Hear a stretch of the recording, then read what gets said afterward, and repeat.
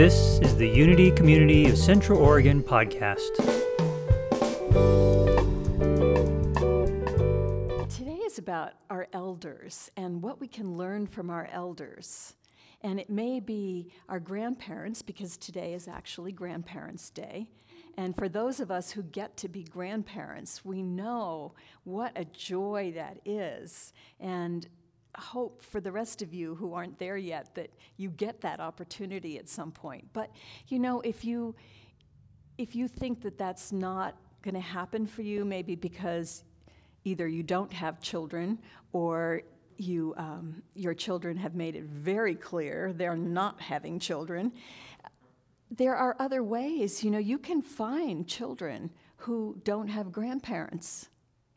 I used to go volunteer at Mountain Star Family Relief Nursery because my girls were really too young, and I didn't want to be breathing down their neck about, like, okay, when are you going to have kids? Because I want grandkids. That's just, it's not appropriate.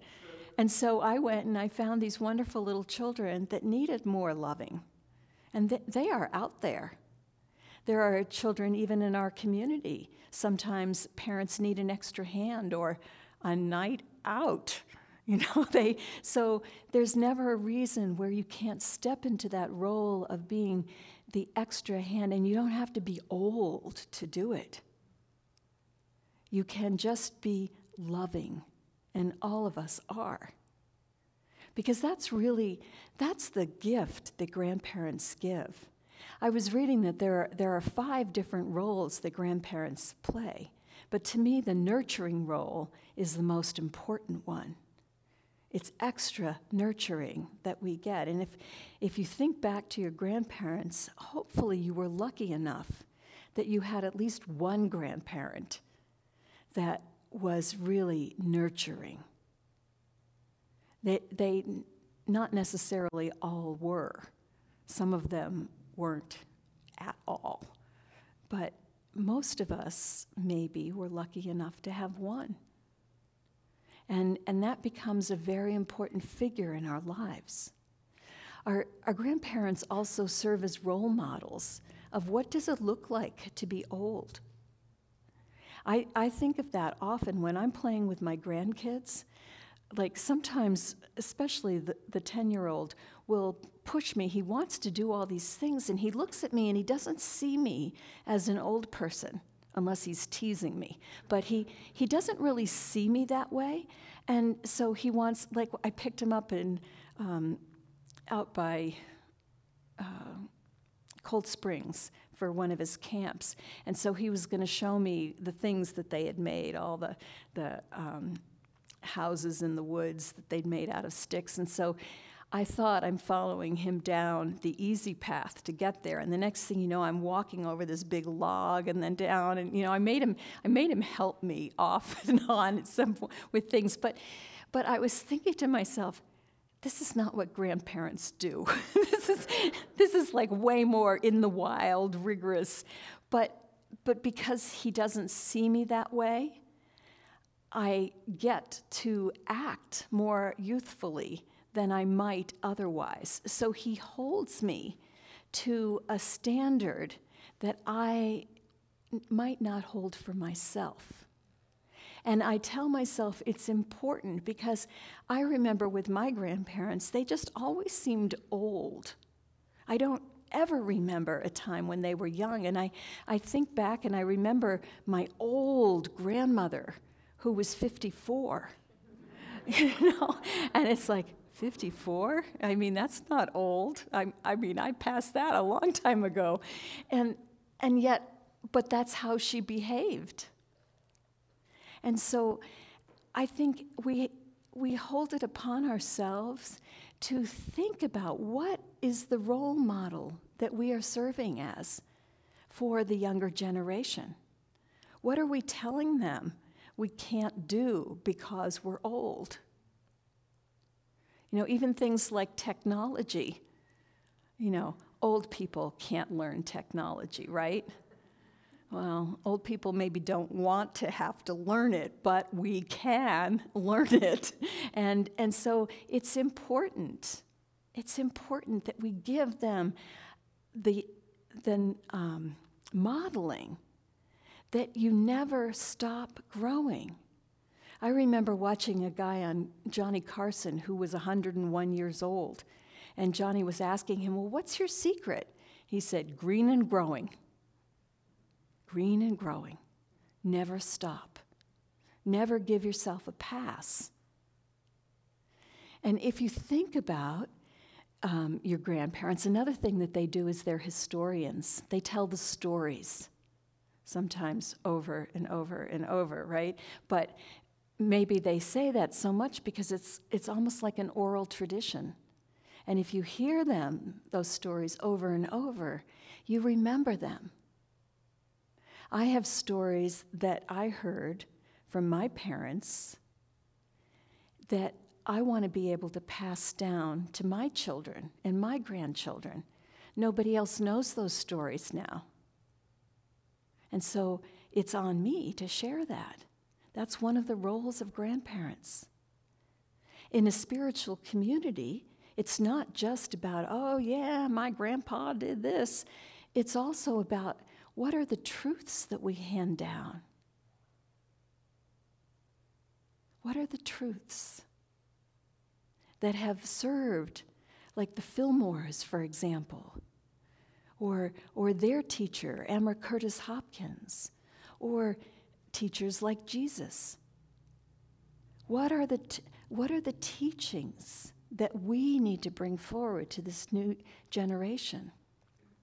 That's part of our role as elders in the community. Grandparents are also wizards in a way. They show the power of imagination. They can help children who are very imaginative to recognize that their imagination is a power. We can validate it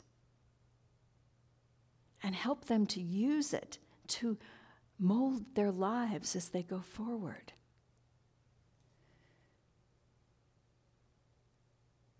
And mentor. We can be mentors to the younger generation. I think, Jim, you're such a wonderful example of that. I watch you with Shehaley and see the adventures that they go on together and the way he helps her to just navigate life and see things from a different perspective. It's a wonderful role. And again, it doesn't have to be your personal grandchild. There was a client that I had once, and it was such a powerful story. We were in hypnotherapy, and this woman was born in India. And she went back she knew she was adopted, but she went back to her very, very early years when she's still a baby. And she remembers just being laid down on the street there. And there was some woman beside her, and she just had a sense of it's going to be okay. But the woman left her there. And she ended up, somehow being found and ended up with her parents in the United States. But when she was there in the hypnosis, there was this figure that was like an Indian guru. He's got dark hair and a beard, and I've seen pictures of him. In fact, I was in communication with this woman recently, and I said, I always saw him in this journey, and I Googled and I found his picture, and I said, this is what he looked like. She says, yes, that's exactly who it was. And the sense that we got was that this guru was somehow present with her. I don't think he was like on the street right beside her. He was just this presence that was letting her know it would be okay. It would be okay for her to leave India, that she was a gift that was going out into the Western world, that she had something to offer. It was so powerful. And it stayed with her. I was just in communication with her recently, but this happened back in 10 years ago, and it's still living with her. That's the power that a wise elder can have, and they don't have to be in physical form. So when we have an energy that we are putting out there, an energy of love and wisdom, it makes a huge difference, and we can't know necessarily who we are touching. But we need to guard our words, to let them be kind and pure and wise, even when there are times that we just want to grouse, right? We all do that sometimes, I'm pretty sure. I know I do. But those are not words that are serving the world. We need to bring in wise words. We want to look at the lessons that we've learned from our own grandparents and just be appreciative of them.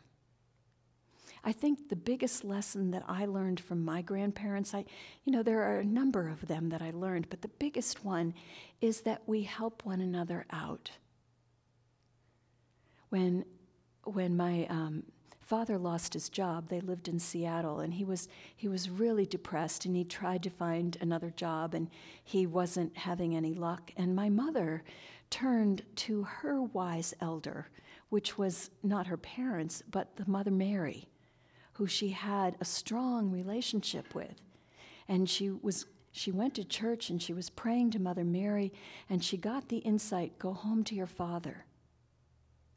And so the whole family, there were 2 of us that were out of the house, but there were still 6 kids and my parents, and they all moved back down to Miami. And they moved into the little house with my grandfather. And he built a play structure out back for them, and he just made them feel welcome. He gave them hope and grounding at a time that was very precarious for my family. His wife, who was no longer alive at that point, but when my parents got married, my own mother had died, and so my dad was 15 years older than my stepmom.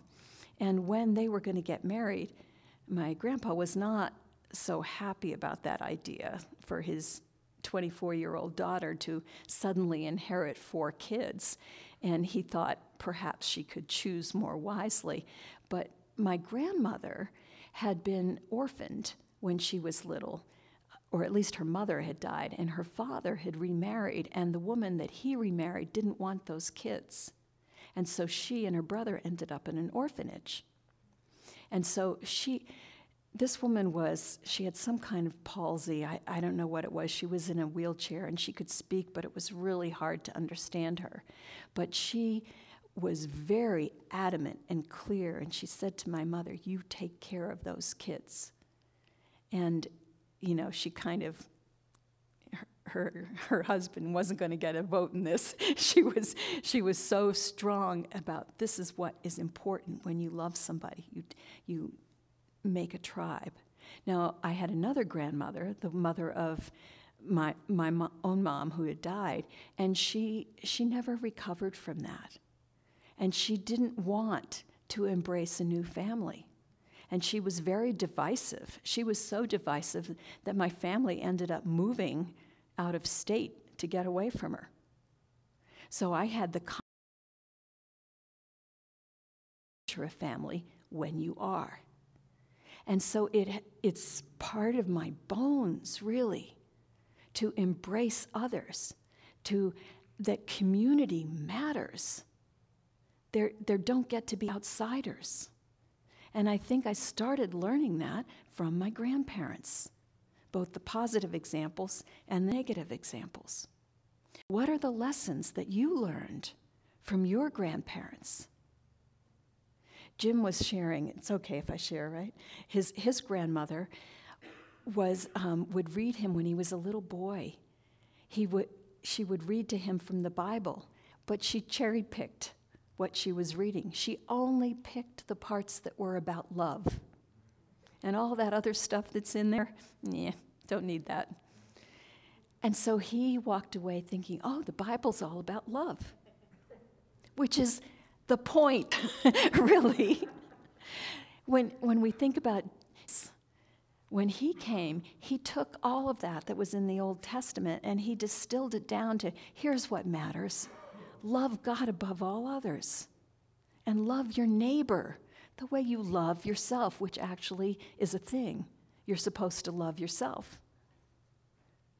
And he talked about forgiveness and the importance of forgiving others. We're going to celebrate later this week Yom Kippur in the Jewish tradition. And that's all about atonement and letting go of these judgments that we have, letting go of the year that has passed and starting over, letting go of the issues that we have with one another and letting love be more important. And that was what Jesus came to teach.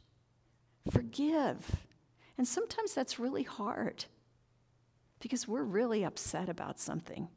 And the thing we're upset about, everybody would agree, oh yeah, that was bad, because it was bad.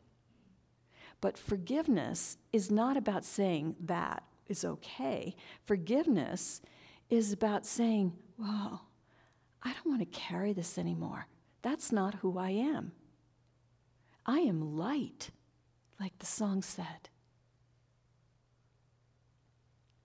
I am here to love and just be light. And carrying along this difficult thing that happened is not serving me. We carry it along in many ways.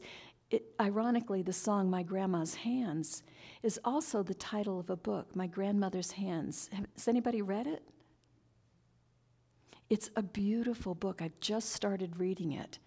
And it's talking about the trauma that is carried in our genes. So My Grandmother's Hands comes from he's sitting as a young boy, and his grandmother has got these really thick, calloused hands, and he's looking at her hands, and he's looking at his just, normal little boy hands, and he's wondering why they're so different, and he asks her that.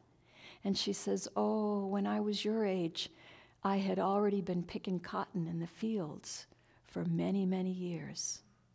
And when you first put your hands into that cotton, there's all these barbs in there, and my hands would bleed like crazy. But over time, you get enough calluses, and then you can reach in there without it hurting so much. So she was describing the trauma of picking cotton in the South.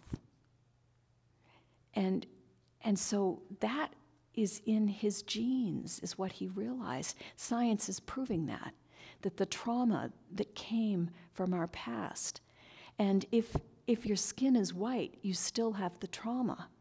And he talks about how people in white bodies who come from Europe, there's tremendous suffering that happened there, tremendous damage that was done to one another, and we carry that forward, and we need to recognize it through our bodies. It's not an intellectual thing. We don't heal it on an intellectual level. So I'm really eager to continue reading this book and have something more intelligent to say to you about it, but that's sort of the setup, that you recognize in your body, and that's our hope for healing the world. Even though education is important, healing through our bodies and letting go of the trauma that we all carry in our society is how we will actually get to love one another. So there's many dimensions to this when we start talking about our elders. Where do they live in us? They live in our stories, they live in our genes, they live in our attitudes and beliefs. There's one more elder that I wanted to mention, and that's Ganesha. Ganesha is the Indian-headed god. And when I was at Ananda's concert, he was talking about, before he would sing the songs, he'd talk about them. And this one really struck me. He said Shiva and Ganesha are two different aspects of the gods. And Shiva is doing this dance of destruction, and he's smiling, because he knows destruction leads to transformation. And Ganesha is doing this dance of bliss. Ganesha is the god that removes obstacles. He also puts obstacles in the place, but people sort of overlook that part because it's better PR, remover of obstacles. But he actually does both. But he is dancing in bliss because he knows that transformation will come. Obstacles, when you meet those obstacles, you can find transformation. We are here because there is a light inside of us that is so powerful. We are here to be the saviors of the world. And it's all inside of us. It's not outside. And as we meet the obstacles that face us, and we've got some serious ones right now, don't we? We've got them in our personal lives, and we've got them as a society. And as we meet them, not reject them, but meet them, like Rumi says, be the guest house. Let it all come in. And as we do that, we find an opening into our hearts. We find an opening to let the light out, the blessing that we came here to be. We allow that to come forth. We let go, as Jesus said, we let go of all that stuff that isn't serving us. We just dance in bliss and trust that this thing here, this thing that is bothering us, whether it's personally or the whole society, yeah, something good's coming. Something good is coming. And we just trust that. We open up to it. We have our hearts full. This is the message from our elders, that we get to be that here in this world. So as we go forward, let's be those elders, because none of us are spring chicks. Some of you are a whole lot younger than I am, but we're all older than somebody, except for Nolan over there who slipped in. He still counts as, he's one that we can be elders toward. But really and truly, we are a gift. We're here to give the gift. Don't discount yourself, no matter what you feel are your infirmities. No matter what you feel you don't have, focus on what you do have and go out and give that. The younger generation needs that. We all need that. Namaste.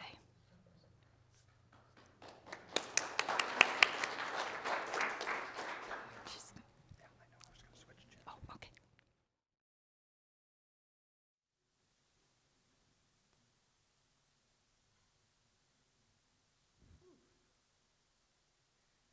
Grandparents. Grandparents. Can parents be grand? Can we have grand great-grandparents and grand great-great-grandparents? And I know someone who was a grand great-great-great-grandparent. Let's remember the word grand. Can we bring in being grand? In the midst of this wonderful experience we're having, or interesting experience, or challenging experience, whatever we want to call it, can we be grand? Can we be present for ourselves, our neighbors, our friends, our family, each other? Can we be grand when Nolan asked me to play a game before the service and I'm in heaven? Because I know that I am loved by a child and I get to love a child. Can I be grand in that presence? Can I stand tall like a tree, knowing that everything around me is connected? Whether or not I ever knew my grandparents or their grandparents, it doesn't matter. I am a part of them. I am their lineage that is speaking to you right now. What lineage are you from? Have you ever explored it? Or did you let it all go? You didn't like that grandparent. You didn't like that uncle. You didn't like that aunt.